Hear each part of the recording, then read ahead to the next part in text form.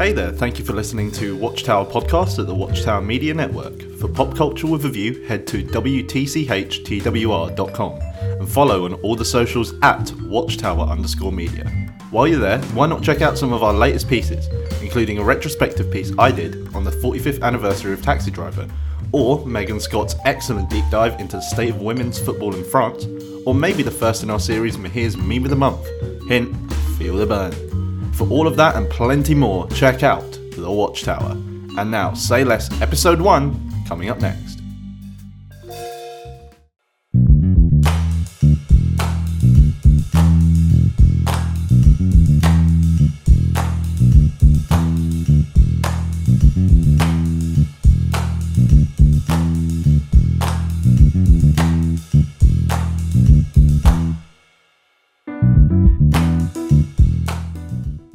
Okay, Say Less, Episode 1.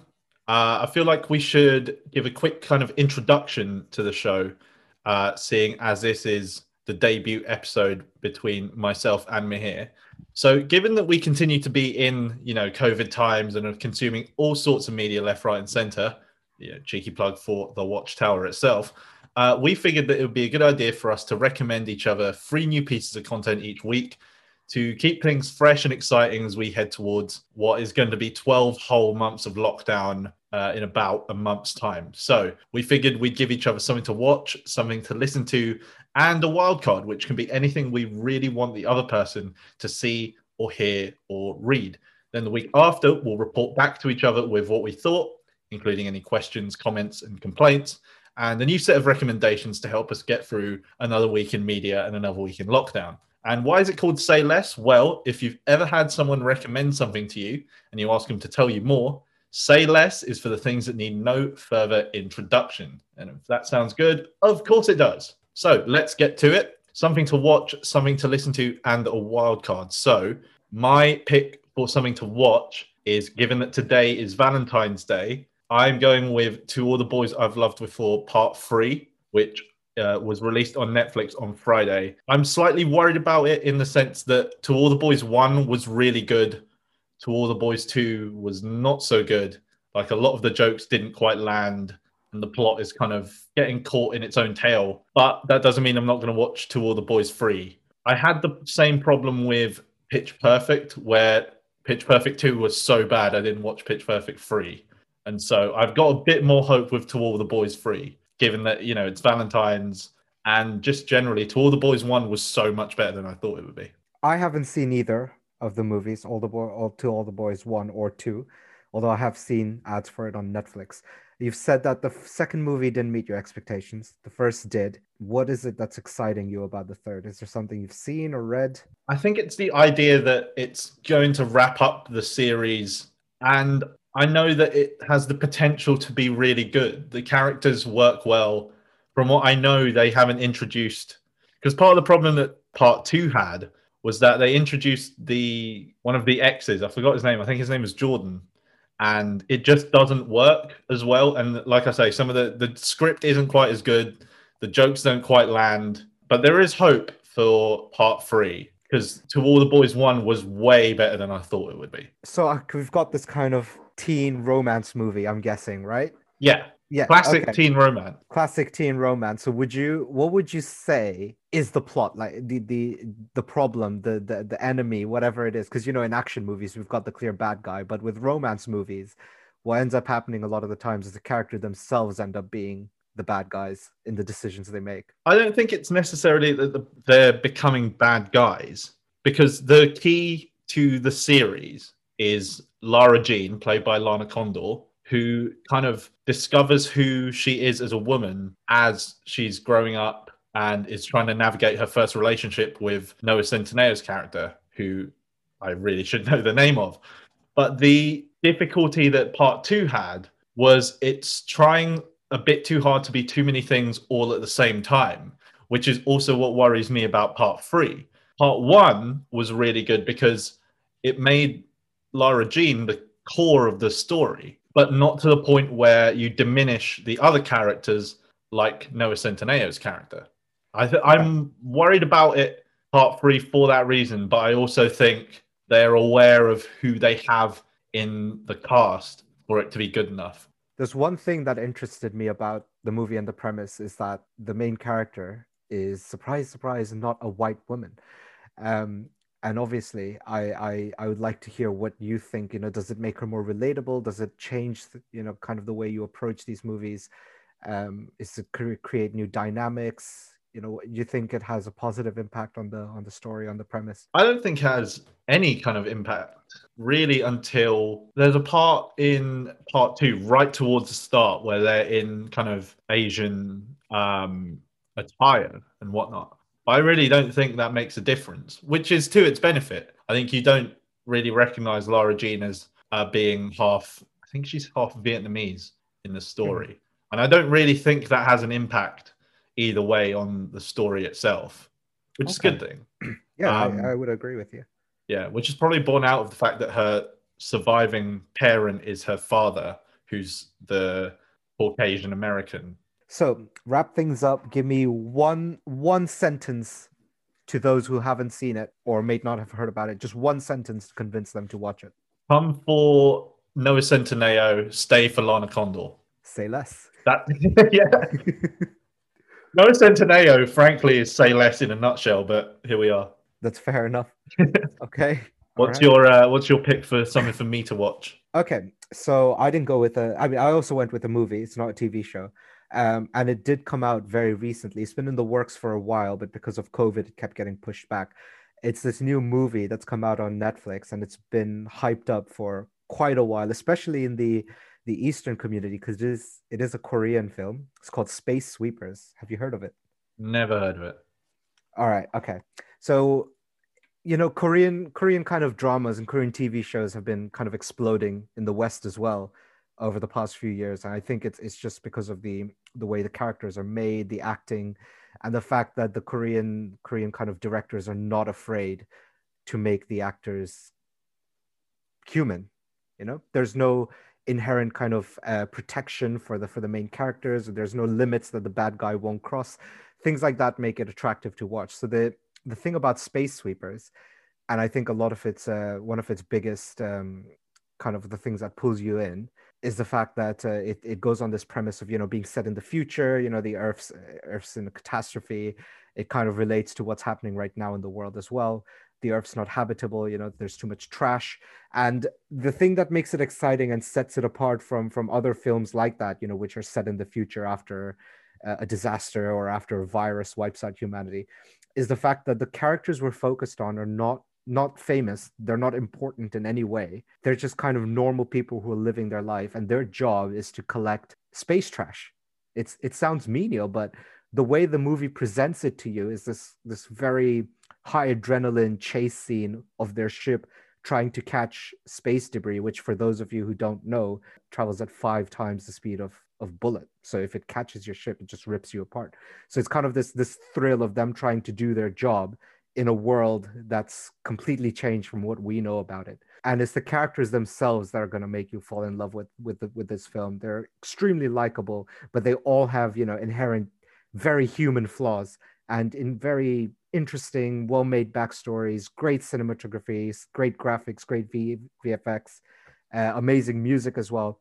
And it's always introducing these kinds of little things that you pick up on as you watch the movie, kind of little tiny details, and you see the director's love in what he's created. Do you think it sounds to me like it's quite a complete film in terms of it has a lot going for it with the VFX, the casting, the writing? Do you think that that's a really important way to approach it, knowing that it's got a lot going for it and there's a lot you have to pay attention to? I think so I will agree with you that one of the challenges is the film does present a lot of things to you, and it does slowly try and wean you into this kind of the futuristic setting, and sometimes it can be overwhelming because unlike other films, Korean films, they just come with the actors in the film in Korean, and then you've got the subtitles in English that you have to read, so you're kind of already focused between having to translate and also paying attention to what's in the screen. And a lot of people don't like that. What this film does, that's I haven't seen anything or any film, any show, anyone do this before, is that it involves all the different languages in the future. You know, things like Chinese, Dutch, English, Korean, and all the characters in the film, the main ones are Korean, but the others don't speak Korean. And it kind of implements this live translator device that's in the film, and it translates the language that other people are speaking for you as you're watching the movie. And that's something that I found really interesting. But at the same time, the challenge is being able to pay attention to all of those nuances. It was kind of amazing how the director was able to bring all those languages together, but not make it sound like no one knew what the other person was talking about. So it sounds to me like there's quite a lot of universal themes in the movie itself. Yeah, you've got a bit of love, you've got tragedy, you've got family. Family is probably one of the biggest themes of this movie, and this love for the people you care about, your father or your child, your mother. And it's not just people you're related to by blood. Family can be more than that. One of the main characters in the film is a robot. It's not a human being, but the way the film presents him, they show that even this robot, it's a machine. He has dreams.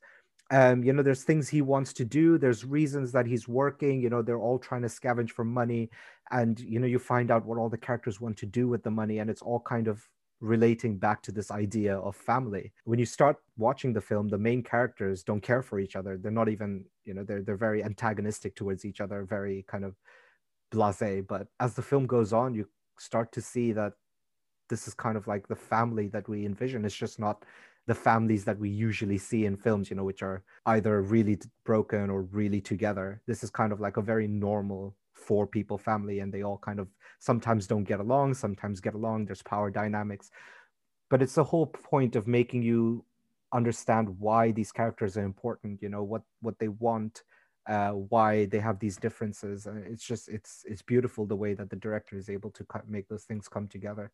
Okay, so Space Sweepers on Netflix too. So those are our picks for something to watch over the week. So let's get into things to listen to.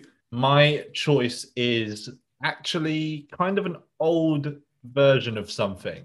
It is the re-record and re-release of Love Story by Taylor Swift that she released alongside, well, essentially for those who might not necessarily know the story, Taylor Swift recently reacquired the rights to all of her old masters of her recordings from when she was with Scooter Braun, her former manager, after their pretty epic fallout regarding Taylor Swift's ownership of her own songs. Love Story is the first, and she re-released a new version. Not really a new version in terms of it's obviously the exact same song. It's just the vocals are slightly sharper and the instrumentation's a bit more in tune with newer Taylor Swift. And that's what I think is really interesting when you listen to Love Story that's on the album Fearless and the new version, is you can hear how Taylor Swift has managed to mature her sound through the last 10, 12 years. The new version, it's a lot clearer. And especially in her voice is a lot more secure. And you can really tell in the re-recording. I don't think anyone who's listening to this would be someone who hasn't heard of Taylor Swift before. Although I'm not, the biggest fan of pop or country music, I'm aware that Taylor Swift has been an absolute machine in the past few years. She's released three albums, full albums, including during COVID. It's kind of amazing how she's able to do all of that. I have heard the original Love Story. Obviously, like I said, I'm not the biggest fan. But when you say she's matured her vocals, do you mean in terms of tone? Do you mean in terms of sound?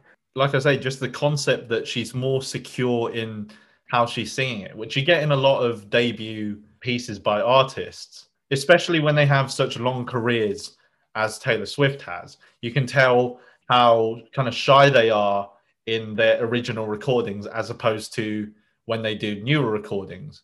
And it's a really interesting idea that she went to go back and re-record one of her big first hit singles, but as 2021 Taylor Swift. You can really tell the difference when you listen back to back that this is the Taylor Swift that's been through the 2021 version, been through so much and come so far as a musician. It's really quite noticeable when you listen to them both. So you would recommend for those listening to this podcast that they should listen to the original and then listen to the new one that she's just re-recorded? I would do what I did is listen to the re-record, then the original, and then the re-record again. It might mess up your like, Spotify streaming stats or whatever. But especially if you're not a Taylor Swift fan, but I Yeah. would listen to the new version, the original, and then the new version again so you can really pick out the differences. Okay. Yeah, that sounds good. Actually, I might go and do that because it does interest me when you've said that she has matured her voice a little bit, and that intrigues me because I've always found that Taylor Swift music, her music and her kind of lyrics and style was always very I don't know what the word for it is, but it's kind of like happy go lucky if you get me. There were some songs where it's very real, down to earth, great feelings. But a lot of the times I've always felt, it's just kind of classic country, classic pop, singing about good stuff, happy things. That's the thing that gets me about the re-record is that, like I say, it's Love Story, her big first hit single, but it's megastar Taylor Swift singing it and not the country girl who is performing in our parks and shopping centers in America. Okay, say less. Sounds good. I'll definitely check that out. Okay, so we'll go to the with my music recommendation, we'll go to the other side of it in terms of genres. So you've pitched kind of country pop, and I'm going to pitch to you metal, and I know what you're already thinking, Album here. There's like, maybe 5% of the people who like listening to that kind of music. But this isn't the metal that you're familiar with. When you go into kind of the circles that these people hang out with, this band is revered, it's worshipped, and it's called Ghost. I don't know if you've heard of it. No, I don't think I have. It's a Swedish rock band, or also metal, and no surprises there. Of course, the Scandinavians coming out with more metal bands, just churning them out day in day out. But some what really gets you about this band is that their music is not what you'd expect. The kind of fierce vocals and the shouting, that's not what they are. Their vocals will almost, you can compare them to opera. Not quite the high pitch and long held notes, but the way that the lead singer sings is kind of very performance-ish. He wants to kind of get up there and put on a show rather than scream into the mic and then kind of invoke feelings that way. Some of the interesting things about this band and the reason they're revered is, up until a few years ago, no one knew who any of the members of the band were. Whenever they perform, they wear, they put on their attire, they're dressed like ghouls. Uh-huh. And the lead singer used to be dressed as a leader of a satanic church, but that, he's left now. And the new one dresses almost like, if you've seen Phantom of the Opera, the guy with the mask, exactly, very similar kind of driving styles from that kind of that inspiration. And the thing is, there's been many cases where you've got some very famous musicians fill in for these ghouls, but no one's known. And I know that you're a fan of Dave Grohl. Mm-hmm. I don't know if you know, but in one of Ghost's live performances, he played, but no one No knew. way.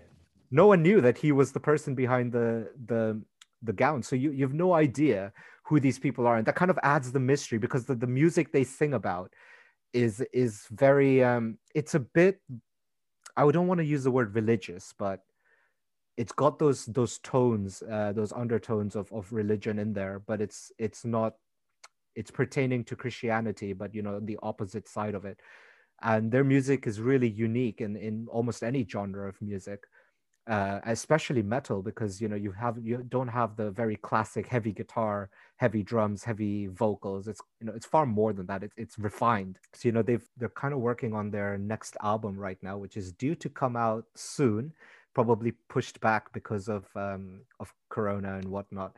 But if you go to their Spotify, or just catch them on YouTube or anywhere, you just listen to some of their popular songs, you'll instantly know what I'm talking about, because their music doesn't sound like what you'd expect from a metal band. So it's a really operatic Scandinavian style version of metal that's still metal. It is still metal, yeah. They operate under many genres. Some people might just call them hard rock. Some people, they just put them under the branch of metal, because metal branches into many other different genres. Mm. Some might call it psychedelic rock, which is kind of more accurate than just calling them hard rock, because that's not true. hard rock is very different than what you'd expect when you listen to this band. And another thing that's really interesting is if I'm not mistaken, they were the first metal band to win a Grammy for their song Cerise, which I definitely suggest you check out. Watch the video because it's insanely good. But it surprises me that of all the metal bands that exist, Grammys are not something that they usually compete in. That's not their style, but somehow this band was able to manage to win one. Okay, so we got a Grammy nominated Scandinavian metal band who may or may not have Dave Grohl. Says so much less. Okay, those are our listen picks, and we move into the wildcard section of Say Less episode 1, which can be anything really. We want to see, we want to hear, we want to read, we want to share. So my pick for the wildcard section, I had a long and difficult think about this, and it could only be one. It has to be the Jackie Weaver Handforth. Talk about opera. We've had Korean space opera, Scandinavian rock opera. Do whatever you can. Take time out of your day to watch the 18-minute version of the Handforth Parish Council debacle on YouTube with one of the greatest thumbnails I've ever seen. You get completely hooked. That's why Say Less is a good concept. There's nothing more I can add apart from just watch that 18 minutes and you'll understand why it got, I think, 4 million hits on YouTube within 24 hours. It is prime Zoom content that we're all used to. We've all seen a million. We've seen the cat meme, the guy saying, "I'm not a cat." The Handforth Parish Council fiasco is the single. It's as good as Zoom ever gets. See, because I haven't seen it and I don't know what any of those words mean. So just to clarify, is it kind of like a group of people who are on a Zoom call? Is that so a parish council meeting is just, it's always some old guys. It's never anyone below 50. And they just talk about things that are going on in their town, making sure that planning permissions and really dull things to do with how the town is run and what you can and can't do. But the total fiasco that is the December meeting of the Handforth Parish Council, it flies in the face of every preconception you have of these horrifically dull meetings. But otherwise, there's a full hour 20 version. You might want to watch. I don't know. Feel free. Just watch the 18-minute version. That's all you need. Even watch the 6-minute version for the real highlights. But the 18-minute version, it's as good an episode of anything that you're going to find on, Netflix, Amazon Prime, whatever. No, that's fair because like me, I'm pretty sure a lot of people would have had a lot of time spent on Zoom over the past few months. It always interests me, and I do watch a lot of videos where kind of students prank the teachers and then things on Zoom meetings go wrong. So I think it's good that you haven't spoiled anything and just kind of said, go out, watch it, see what happens, and that you'll have a good time. I really don't think there's anything more to say, do you? There is nothing more you can say. It's the most drama-filled 18 minutes we've had all lockdown. Yeah, just one thing I know is unbelievable. There's one thing I know is that people love drama. So say less. We will check it out. Okay, yeah, perfect. And for my wild card, now see, this was a bit of a tough one. Things that you'd normally recommend in wild cards. Go out and see this, go out and do that. We can't because we cannot leave the house. So for my wild card, I'm gonna kind of run it back a bit, give you a bit of an oldie, but I'm pretty sure you must have heard of it. It recently came to Netflix, but I will recommend that everyone must and absolutely must go and watch Parks and Recreation. Oh, what kind of easy? Say so much less. Say so much less. Easy. So I'm guessing you've seen all of it already. Okay, I'll be honest. I've seen bits and pieces. I don't think I've ever watched it the whole way through, but I've watched enough. My brother Alan, who I'm sure is definitely listening, watched it the whole way through. I think last summer or autumn while it was still on Amazon Prime. Yeah, I mean, obviously for those if you can, definitely go and watch all of it. And for those listening who haven't, it's time to sell it a little bit for you guys. Why don't we just start with the cast? We've got a cast that's unparalleled. It's amazing people. We've got Amy Poehler, we've got Rashida Jones, Aziz Ansari, who actually had his own Netflix show called Master of None, which I'd also recommend to go and check. Nick Offerman, the absolute legend. A lot of memes spawned from this show. Ron Swanson, the manliest of man.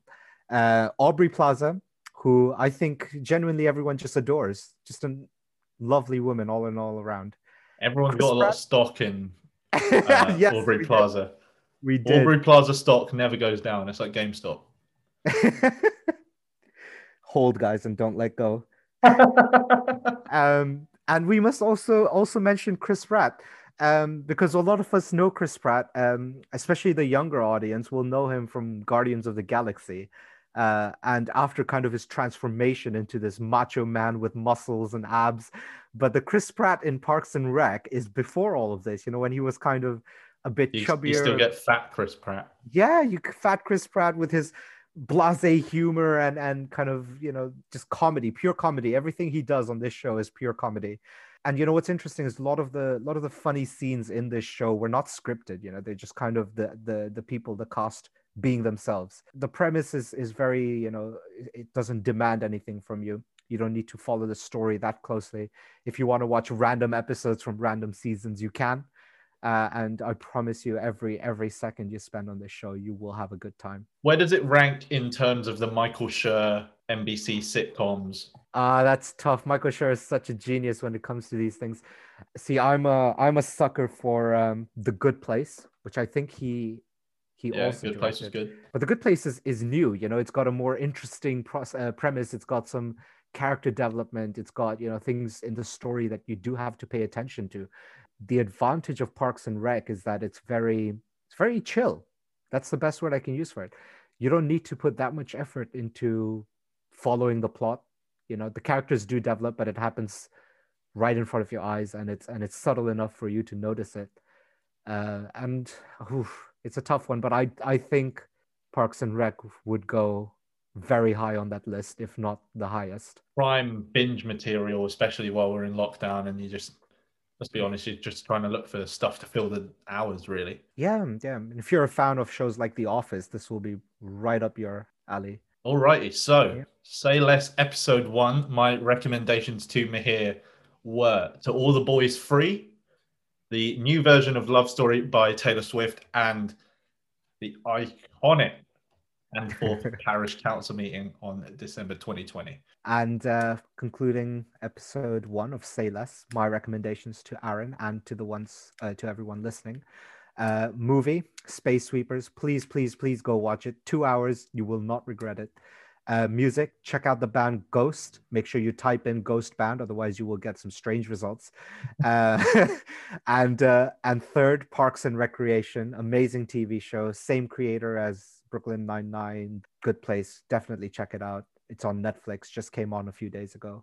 Just binge it. All right, we will be back next week with our reports and a new set of recommendations for each other on Say Less on the Watchtower Media Network.